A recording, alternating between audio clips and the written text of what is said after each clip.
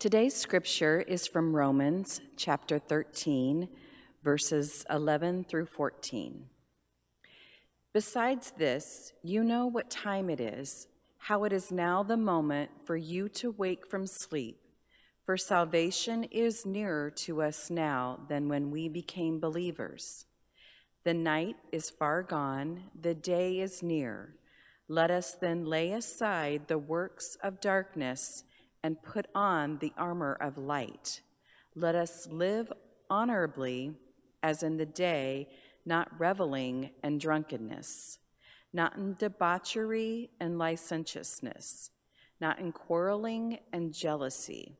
Instead, put on the Lord Jesus Christ and make no provisions for the flesh to gratify its desires.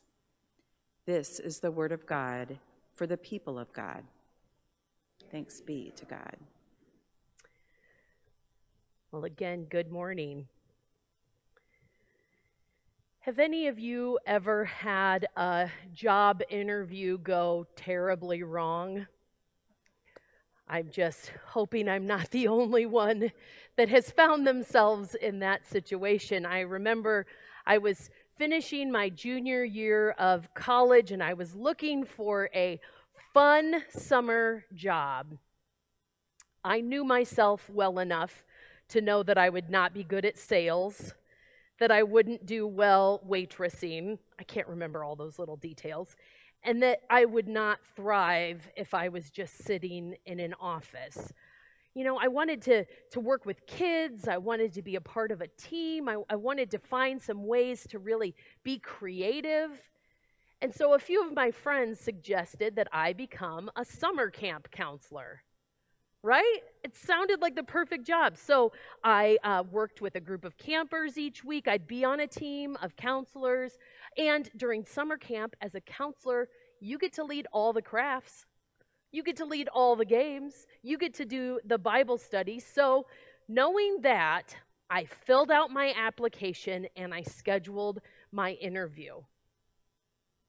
And it started off really well until Jim, one of the camp directors, asked me to talk about God's grace.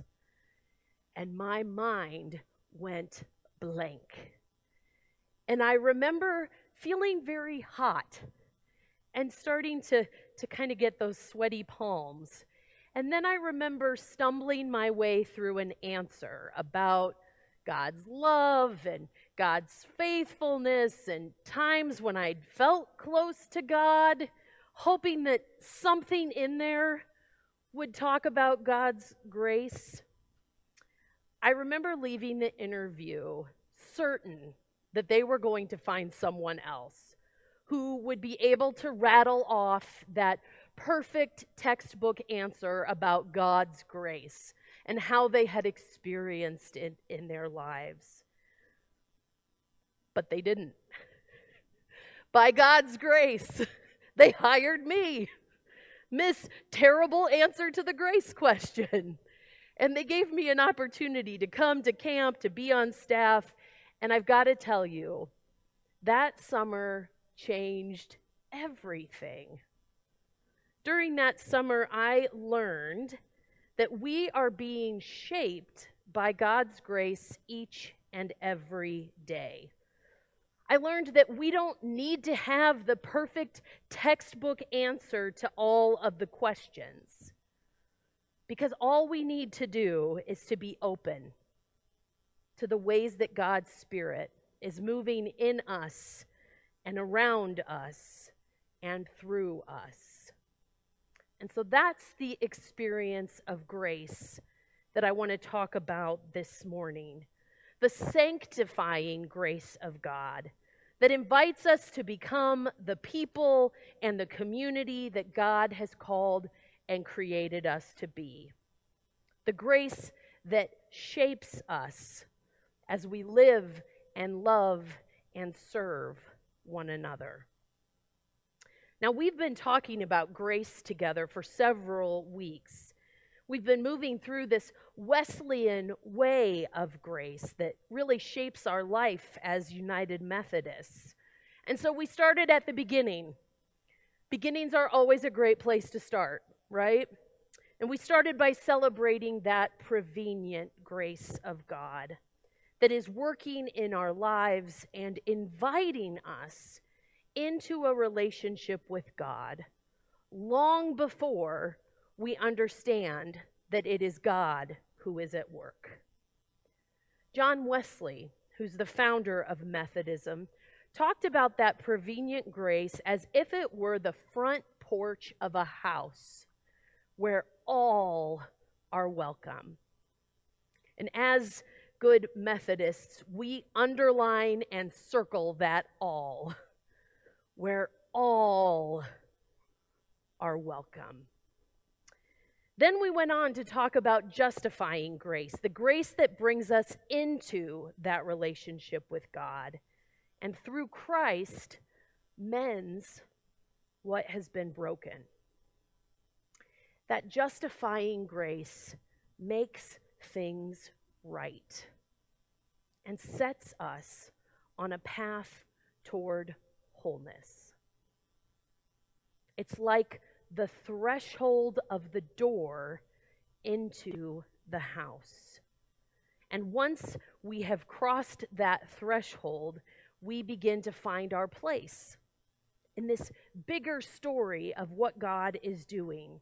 And the best part is that once we've crossed that threshold, nothing can change it. Nothing can take that away. When we're in, we're in. Now, last Sunday, Pastor Amy preached about assurance, not insurance, assurance. And she reminded us that although we can only experience that justifying grace once in a lifetime, we can experience the assurance of God's love, God's forgiveness, God's mercy over and over and over again. Because our assurance comes through our faith in what God has done through Christ. And that offers us a peace that passes all understanding. And so now this week, our final week of the series, we find ourselves inside of that house John Wesley talked about. We've crossed that threshold. We've moved from the porch. And sanctifying grace is where we begin to see that bigger picture.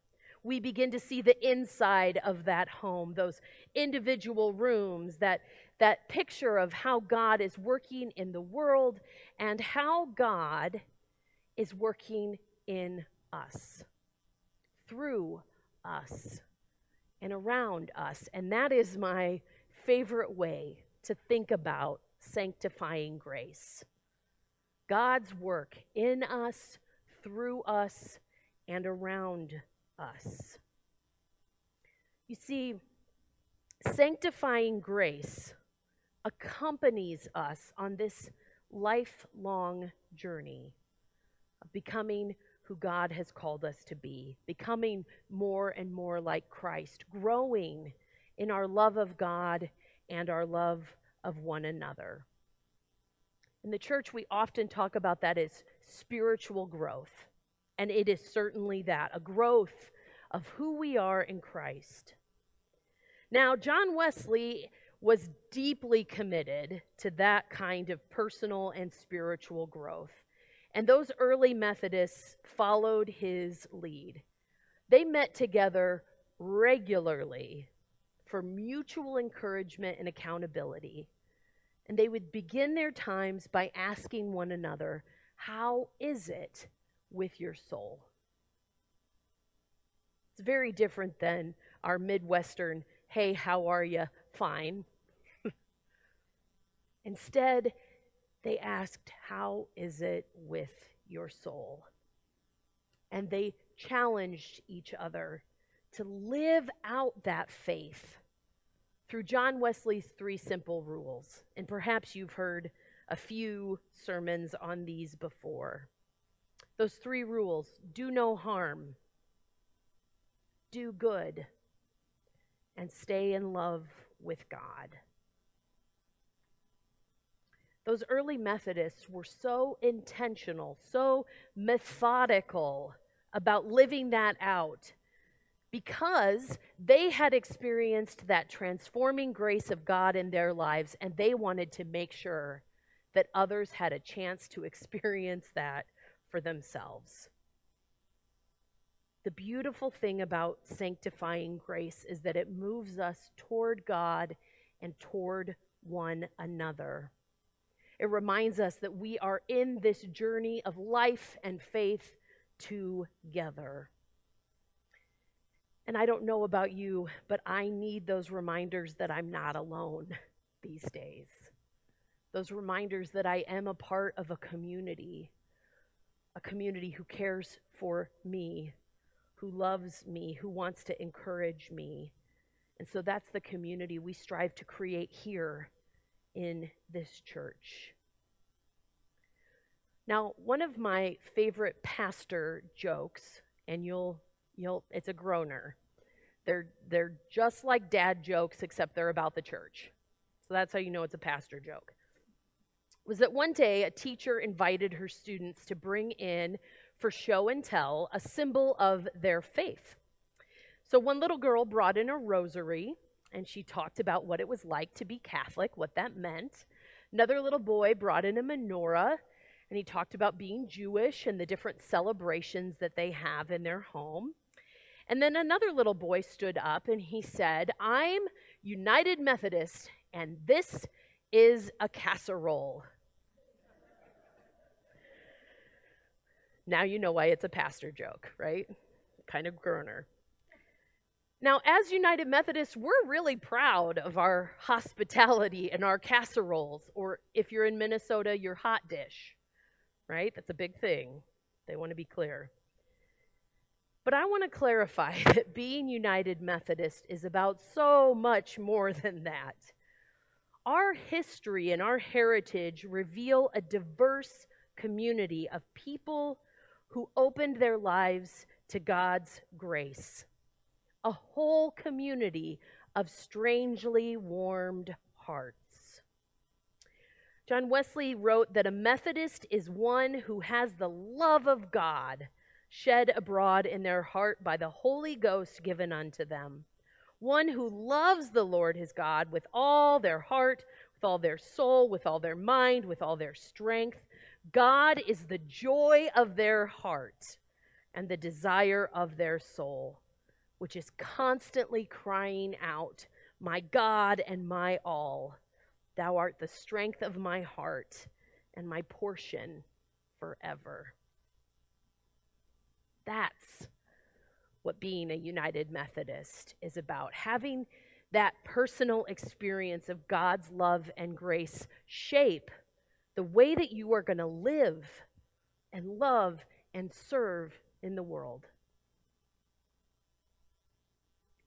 Making sure that that faith does not just settle here, but it settles here and it changes your everyday. Doing no harm in word or deed, doing good to all who cross your path, staying in love with God through worship and prayer and the means of grace.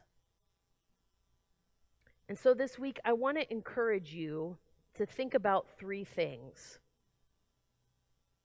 Number 1, in what ways do you see God moving in you, through you, and around you? Number 2, how are you going to be intentional about your spiritual growth? And number 3, what difference will that make in the way that you live each day? I wish I could just give you the answers to those questions, but this sanctifying grace moves uniquely in each of our lives. And so you have to begin that work. In our scripture reading from Romans 13, Paul says to them, wake up, start living in a way that reflects your faith in Christ. Put away the things of the flesh, live by the Spirit, be made new, put on Christ. Paul knew firsthand that when Jesus enters your life, it changes everything. He'd experienced that firsthand. His life was completely changed. And so I want us to hear his words and take them to heart. How will we live? How will we be changed by our faith in Christ? My hope is that we will live as a community of strangely warmed hearts, doing no harm, doing good, and staying in love with God. May it be so. Amen and amen.